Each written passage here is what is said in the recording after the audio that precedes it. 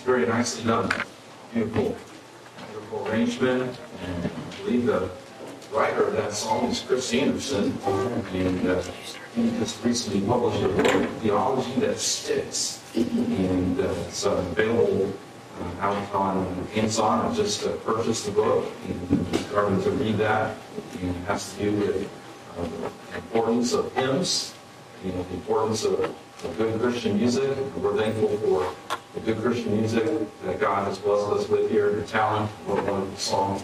Thank you, ladies, for that. That was a blessing. John chapter 11. John chapter number 11. We had in our scripture reading verses 25 and 27, but I invite us to turn to the first verses of John chapter 11. And there's a little bit of a narrative here that we will work our way through. But I want us to just take a quick peek back to the end of chapter number 10.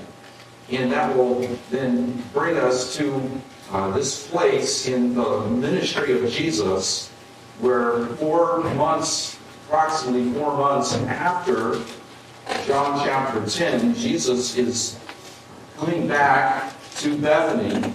And we'll see the story of Lazarus and Christ raising Lazarus. And in the context of that, Jesus makes the statement, I am the resurrection and the life. So we turn to John chapter 11, and then we'll back up just a little bit. In verse 39 of John chapter number 10, we see there is a group of people who trust Christ as their Savior, that come to Christ. Verse 39 of John 10, therefore, they sought again to take him, but he escaped out of their hand. We had spent some time in John 10, and Jesus healed the man who was born blind, and using that backdrop, that background, he preached a sermon, had a discourse, and a dialogue with the religious leaders, the Jews, many of whom were very antagonistic and opposed to Jesus.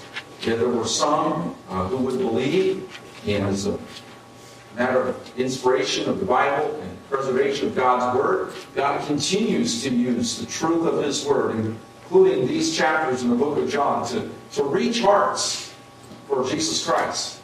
Continues to use His Word to penetrate hearts and bring conviction of sin and bring us to repentance and faith in Christ. And we see here that as Jesus escaped out of their hand, verse 40, he went away again beyond Jordan. So he goes over across the Jordan River to the east side of the river, into the place where John at first baptized, and there he abode. So he goes back over the Jordan River, goes into that region where John the Baptist had come out of.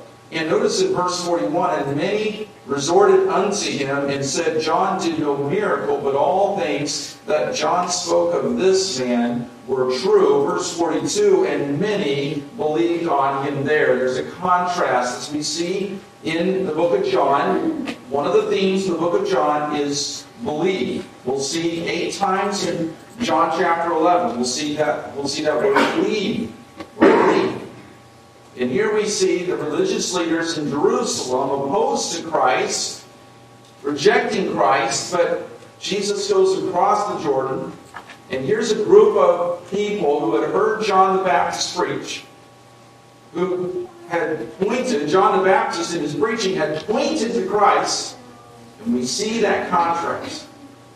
There, in that wilderness region on the east side of the Jordan River, a group of people come to Christ. John had watered the soil, John had planted the seed, and now we see God giving the increase. Many believed on him there. So we see that this really humble region, I talked about this on Wednesday night in our study as we introduced Elijah. On Wednesday night, Elijah he had come out of that same region. John the Baptist came in the spirit and the power of Elijah, and he preached the same message of judgment, of repentance, of faith, trust in God and Christ for one's salvation. And from that humble region, we see many believed on Christ. And it goes to show once again the contrast between the proud, hypocritical religious leaders who had a knowledge of the Word of God, who had a knowledge of God but denied the power thereof. And we see the fruit of John the Baptist's ministry. John the Baptist has gone into heaven. But we see the fruit of his ministry even as Jesus goes across into that region once again. And those people, having heard the message of John the Baptist, who pointed to Jesus Christ, who said, "He must increase, I must decrease." Who, as John the Baptist said, "I am not worthy to even unlatch the sandals of Jesus," who said, "Behold the Lamb of God, who taketh away the sin of the world." And they received Christ, and their sins were taken away by the Lamb of God. Praise God. And that brings us to John chapter 11. Now, 4 months later, we see there in John 10, some believed in Jesus as their Savior. But then we see in John 11, first of all, that God can be glorified through sickness and death. God can be glorified through sickness and in death. 4 months removed now from that occasion there at the end of John chapter 10, we see the word "now" in verse 1 of John 11. Now a certain man was sick. Who was this certain man? Named Lazarus, of Bethany, the town of Mary and her sister Martha. It was that Mary which anointed the Lord with ointment and wiped his feet with her hair, whose brother Lazarus was sick. Therefore his sister sent unto him, saying, Lord, behold, he whom thou lovest is sick. When Jesus heard that, he said, This sickness is not unto death, but for the glory of God, that the Son of God might be glorified thereby. Once again, we are faced with this challenge, a question that continues to come up to this very day. Why is there suffering? Why is there sickness? Why is there pain? Why is there death in the world? This is a question that men and women, really from all ages, have struggled with. What is the answer? What is the reason? What can we say? What can believers say? What truth can we bring to this important topic, to this important issue? Well, Jesus, in verse number 4, speaks once again, as he did similar with the healing of the man born blind. This sickness is not unto death, but for the glory of God, that the Son of God might be glorified thereby. God can be glorified through sickness and death.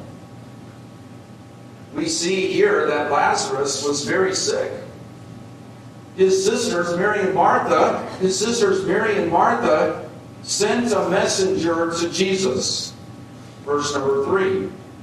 Now, they did not make a statement of command. They did not necessarily, we really don't even necessarily see a question.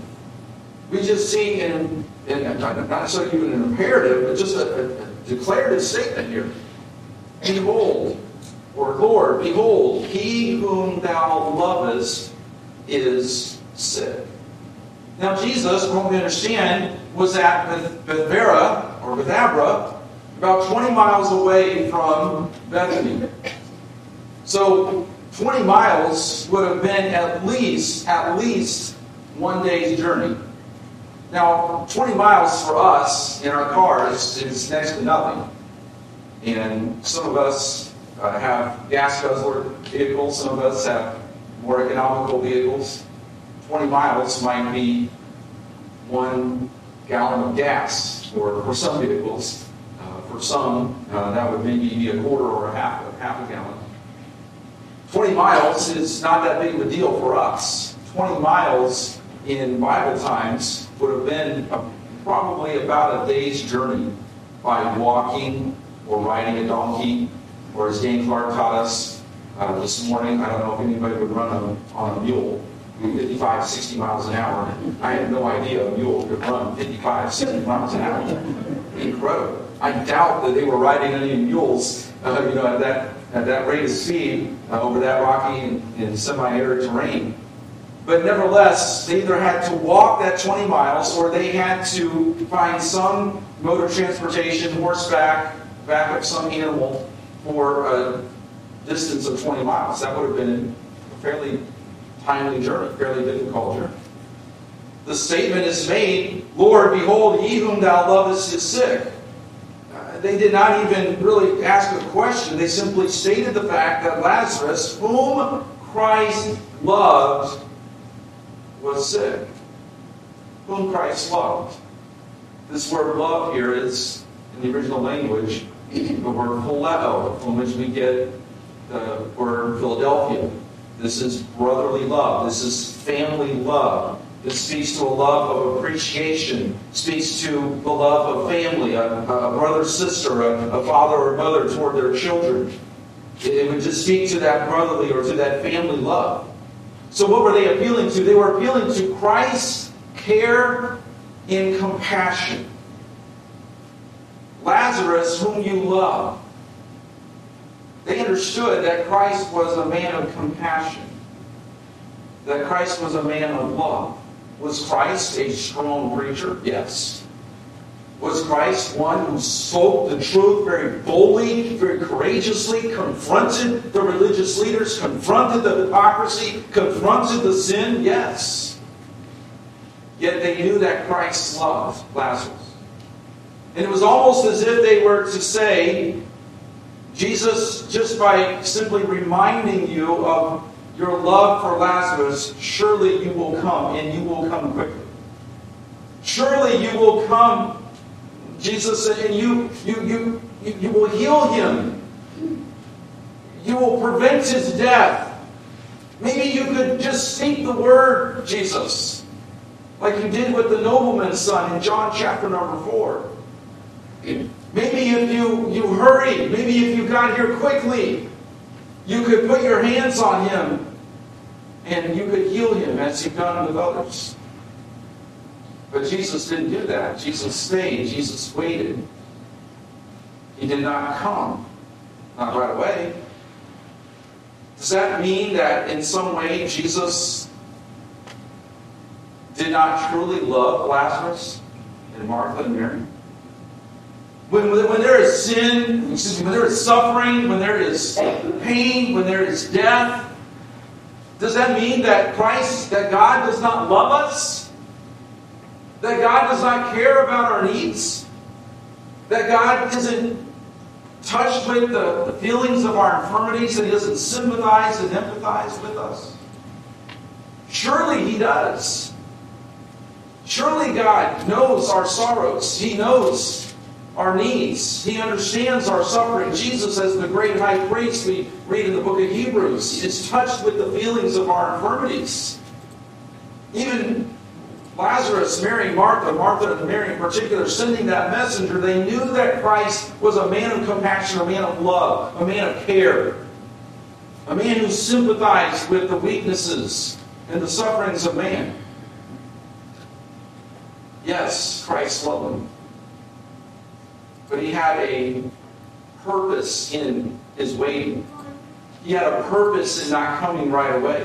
He had a greater plan that was going to be the best thing for them and a lesson for us in return. As we know, the Word of God, the inspired Word of God, preserved for us today, there's a lesson even in this for us about pain, about suffering, about death. Once again, we are reminded that suffering comes as a result of sin. Pain and death come as a result of sin. There would be no death, there would be no suffering, there would be no pain if sin had not entered into the world. So through suffering, through death, through pain, we are reminded once again of our need for a Savior. We are reminded of our need to prepare for the next life. And this life right now does make a difference for all eternity. What we are doing right now has eternal implications. Satan loves to deceive us. He loves to get us all caught up in all the temporary, fleeting, temporal aspects of this world. And many times it's not until we suffer, it's not until we're on the brink of death or until there's a tragedy that we don't once again wake up to the reality that life is but a vapor that appeareth for a little time in that we only have a short time here on this earth. And what we do for Christ is what will last for all eternity. Christ had a purpose. His love was not a pampering love. His love is a perfecting love, as Warren Wiersbe says in his commentary on this passage. Christ's love is not a pampering love. It is a perfecting love. Christ loved Lazarus. He loved Mary and Martha. You would think that the most loving thing to do would be for Jesus to just immediately drop everything that he was doing and to go to Bethany immediately. Walk that 20 miles, ride that 20 miles, get there within a matter of hours, and put his hands on Lazarus and raise him up. But we find out that Lazarus was in the tomb 4 days before Jesus would raise him up. It speaks to the fact that Christ's love is a perfecting love.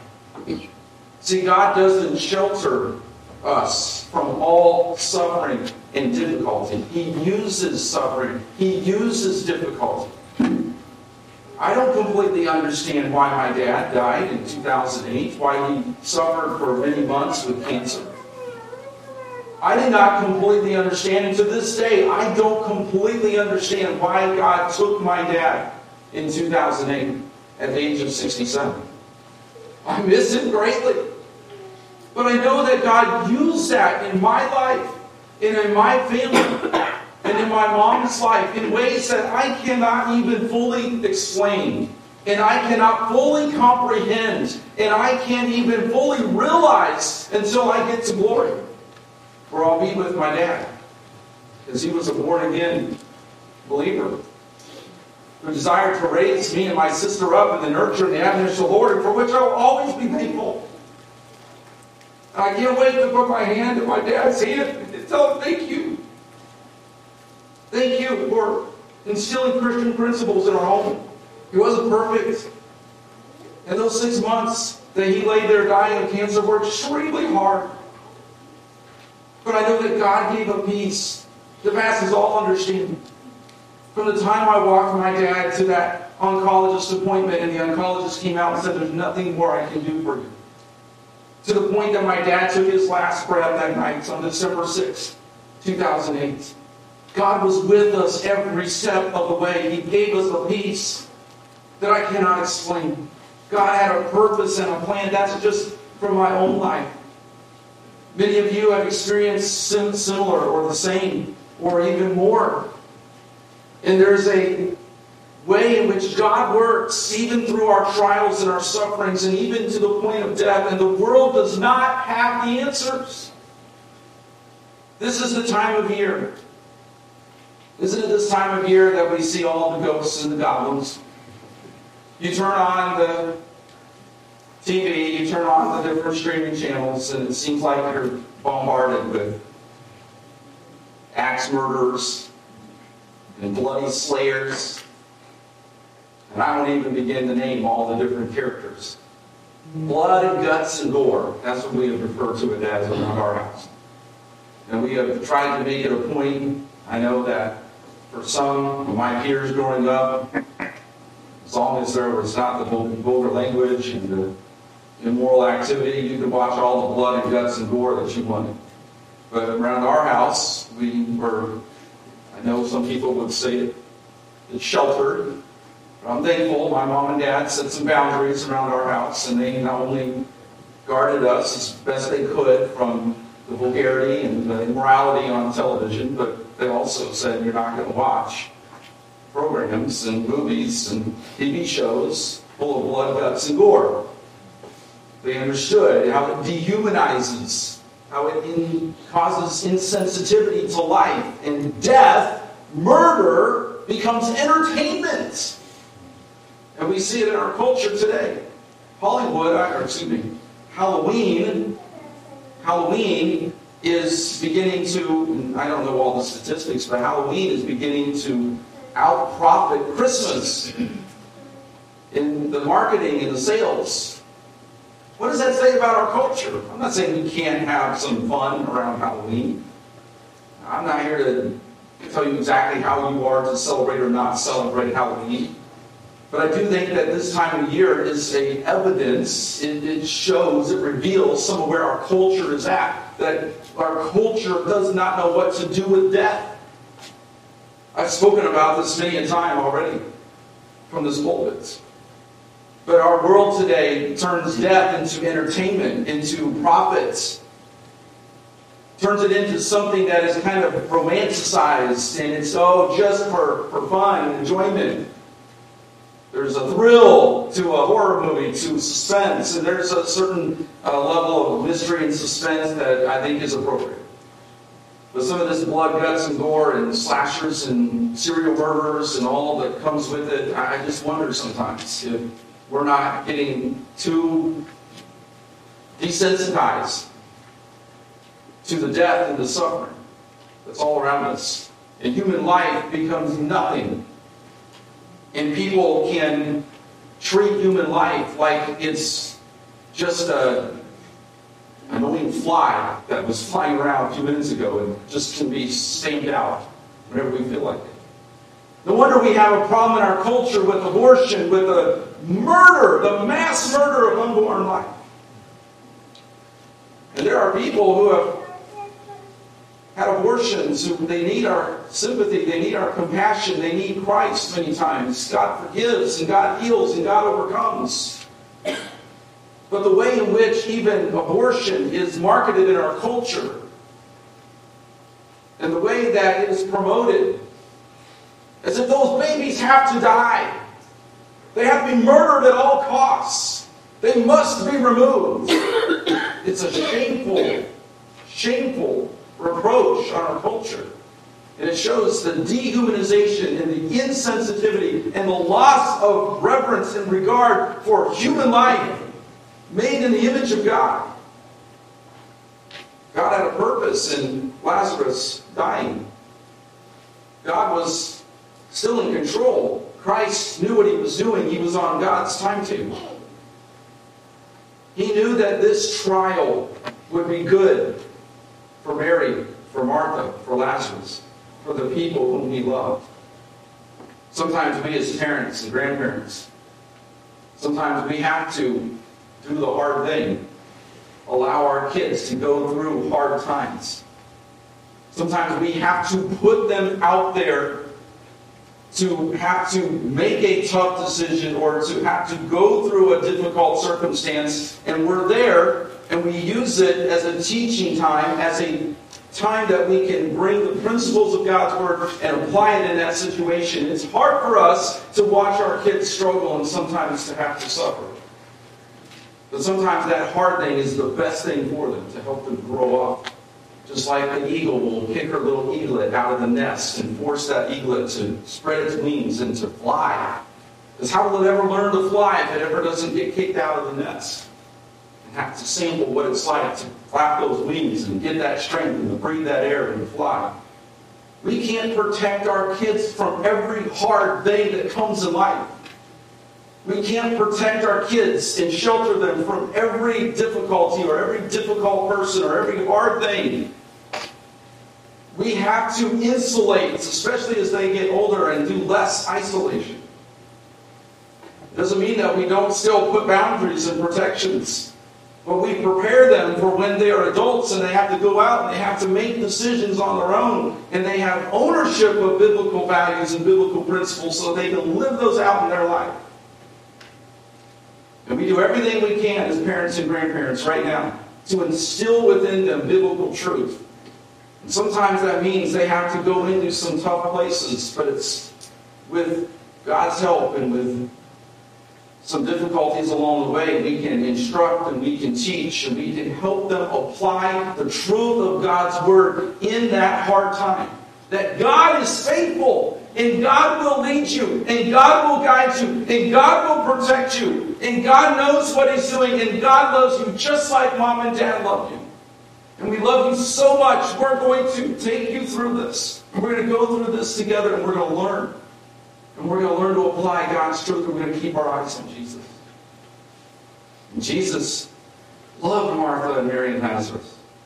Later we'll see that Jesus wept, cried tears, understanding and empathizing sympathizing with their suffering. But his love was a perfecting love. And once again, we see any physical problem can be used to bring glory to God. It's often our perspective, it's often our attitude that makes the difference. If we focus on the problem and get our eyes off of Christ, we often become confused, angry, and bitter.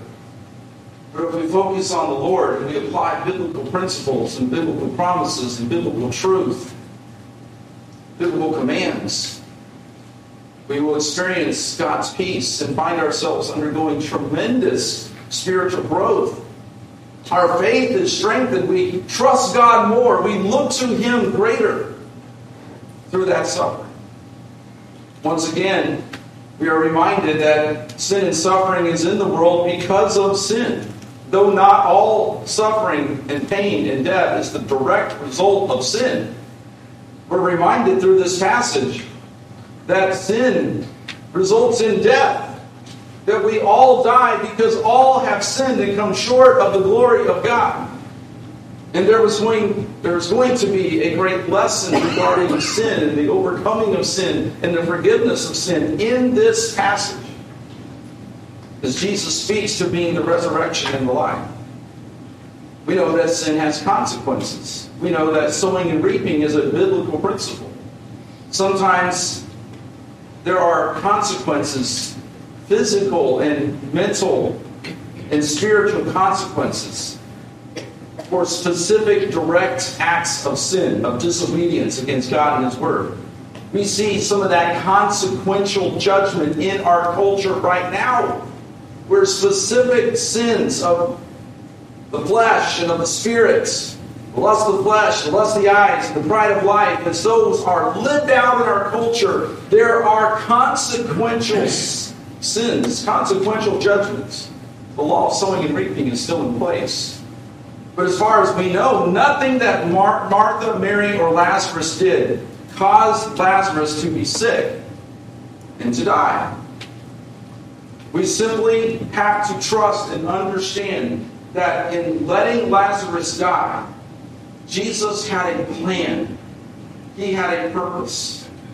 And He speaks to that again in verse number 4, where this sickness is not unto death, not unto final physical death, but for the glory of God, that the Son of God might be glorified thereby.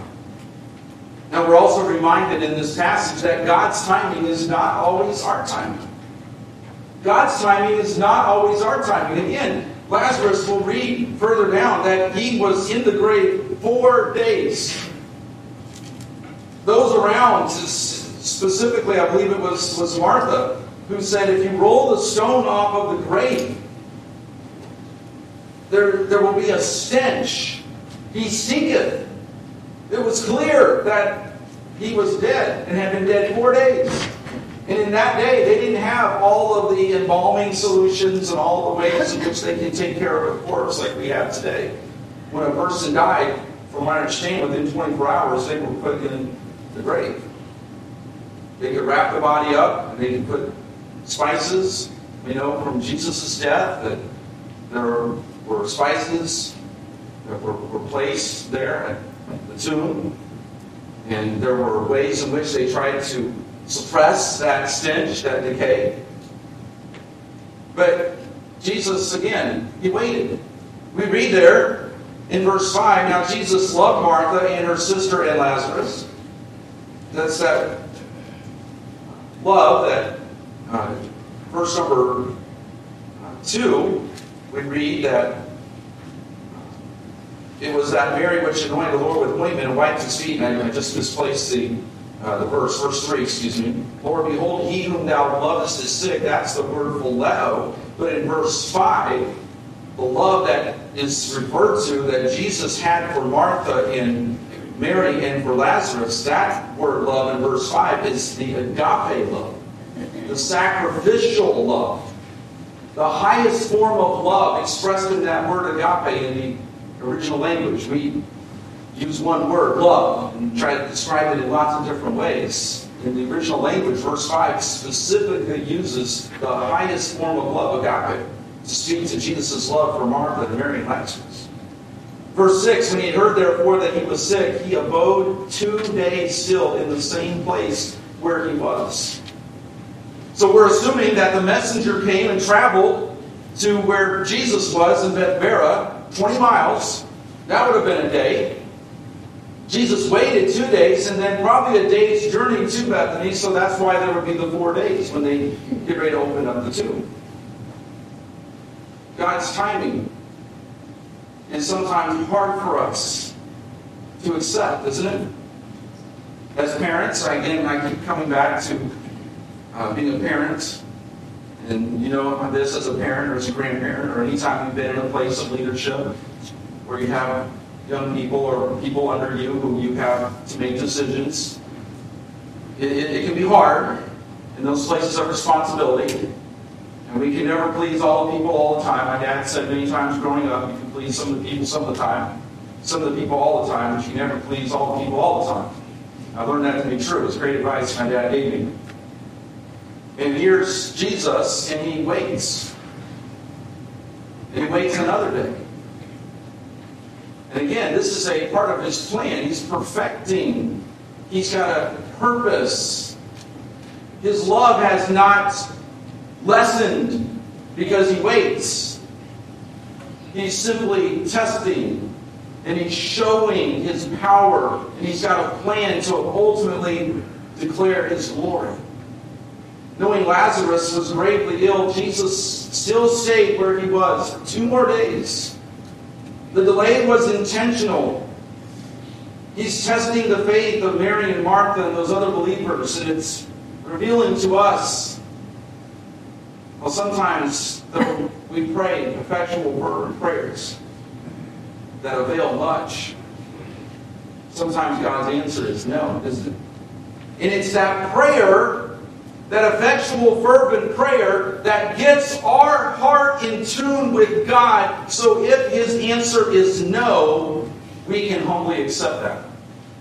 Instead of getting angry and throwing a temper tantrum. Oh, we don't like it when our kids or our grandkids throw 2-year-old temper tantrum fits. How many times do we do that to God?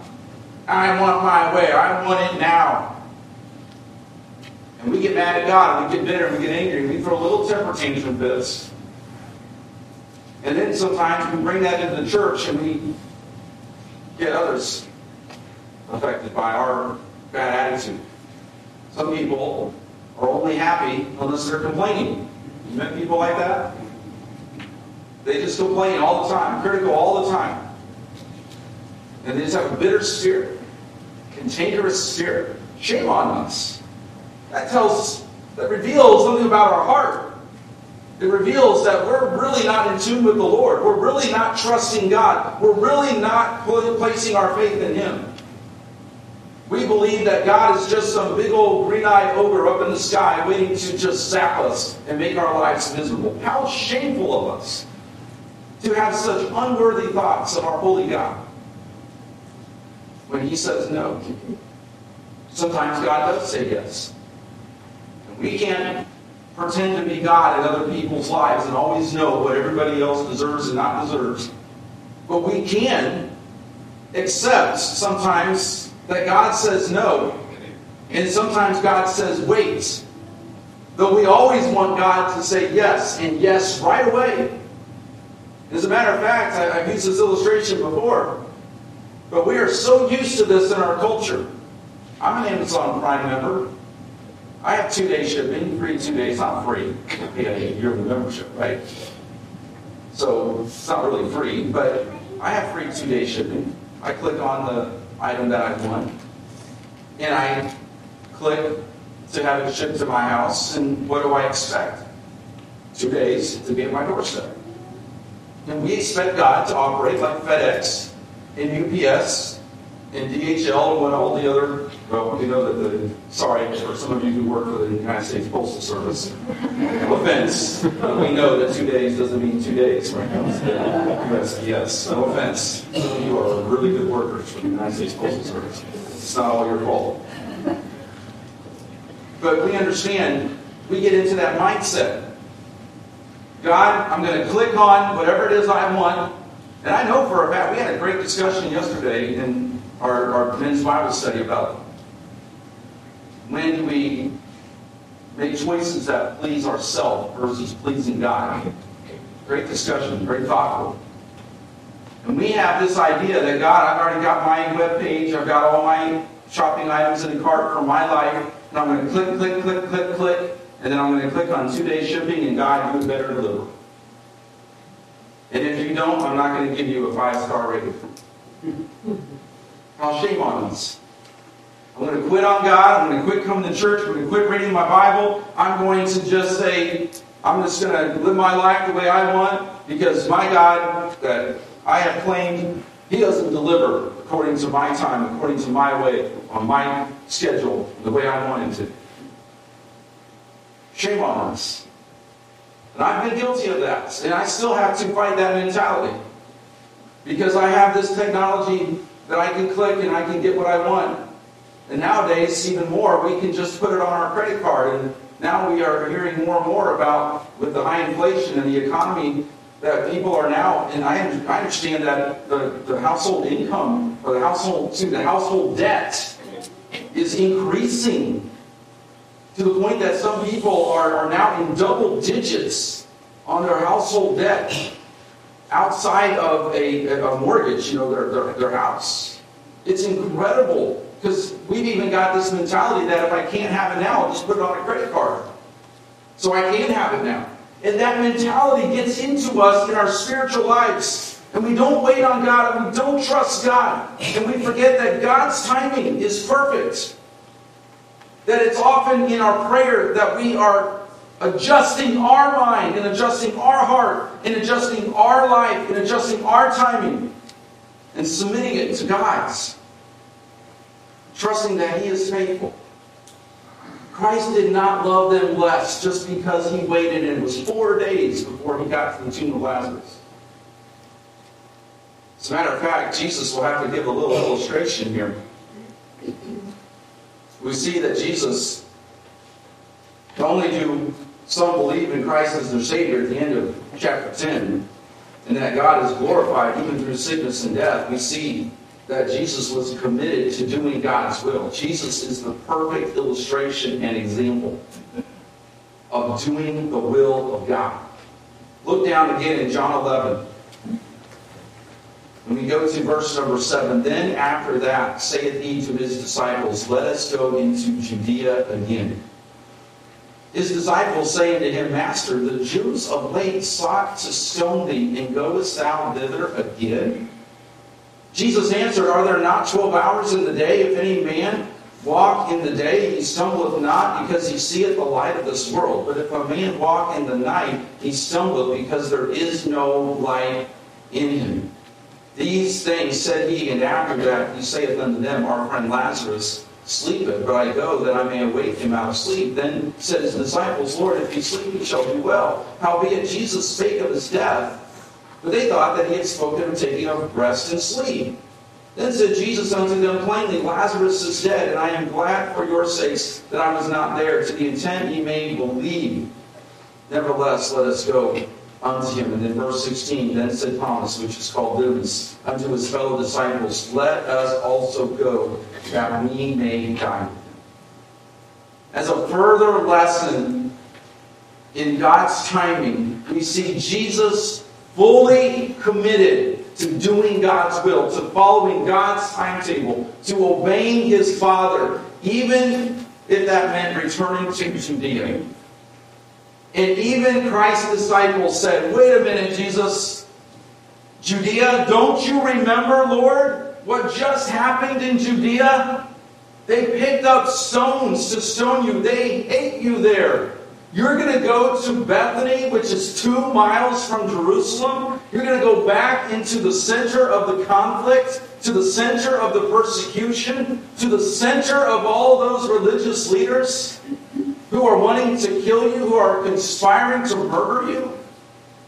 And what is Jesus' answer? He gives a little illustration about the Jewish day. To them it was ridiculous that he would go back to the place where they wanted to kill him, but Jesus was not afraid. He went with boldness, he went with courage, he went with full commitment to God's will. And in this little illustration, he speaks of a Jewish day consisting of 12 hours. In other words, in that time, in that place, geographically, fairly close to the equator, they had roughly 12 hours of daylight and 12 hours of darkness in every 24-hour cycle. And I remember being in Kenya on a mission trip, and we were very close to the equator, and it's very true. We get about 12 hours of daylight and 12 hours of darkness in a 24-hour cycle. So in this illustration, Jesus speaks to the Jewish day consisting of 12 hours, which we understand begins around 6 a.m. as daylight breaks. And this 12-hour period represents the time that God had allotted for Christ to do his work here on the earth. Jesus was walking in the light of his Father's will, so he had no reason to fear. God had a specific task for Christ to accomplish, and Christ knew that he was doing exactly what God wanted him to do. So how does that apply to us? There is no reason to fear when we are doing what God has commanded us to do. When we are fulfilling his perfect will. When we are obeying the Word of God, we must not fear. We live in a culture that is continuing to fragment and to collapse and to undermine the authority of God's Word and to attack biblical principles. We have a certain amount of time that we are given as believers to evangelize, to live for God, to lay up treasures in heaven, to do those good works which God hath before ordained that we should walk in them, to work out our own salvation in fear and trembling, knowing it is God that worketh in us, both the will to do of his good pleasure. We have a time. Christ knew he had a time. And if you've ever had a certain deadline, if you've ever had a certain job that you had to accomplish, many of us have had deadlines. We understood what it's like to have a job and to know that there's a certain time that we have to get the job done. And if we don't use our time wisely, if we don't make good use of the time, if we don't plan and we don't prepare, and we don't work hard, then that time is wasted. The job doesn't get done and it's unfulfilled. And Jesus was fully committed to the will of God, and he was courageous in going back to Jerusalem, to Bethany, outside Jerusalem, knowing that it was going to lead eventually to the cross. This miracle would be the seventh and final significant miracle that Jesus would perform that's recorded in the book of John.